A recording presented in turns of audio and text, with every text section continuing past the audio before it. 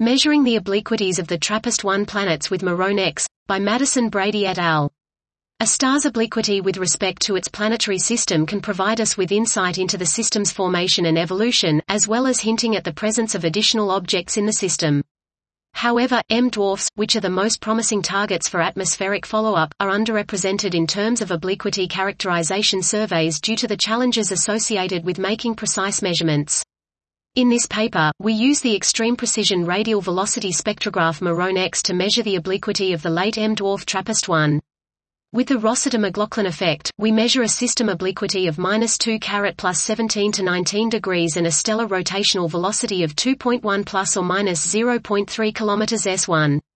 We were unable to detect stellar surface differential rotation, and we found that a model in which all planets share the same obliquity was favored by our current data.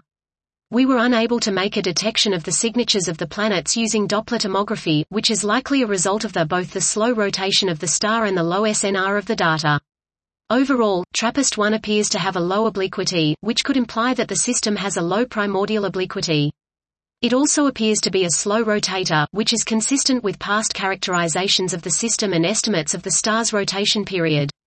The MAROON-X data allow for a precise measurement of the stellar obliquity through the Rossiter-McLaughlin effect, highlighting the capabilities of MAROON-X and its ability to make high-precision RV measurements around late, dim stars. This was Measuring the Obliquities of the TRAPPIST-1 Planets with MAROON-X, by Madison-Brady et al.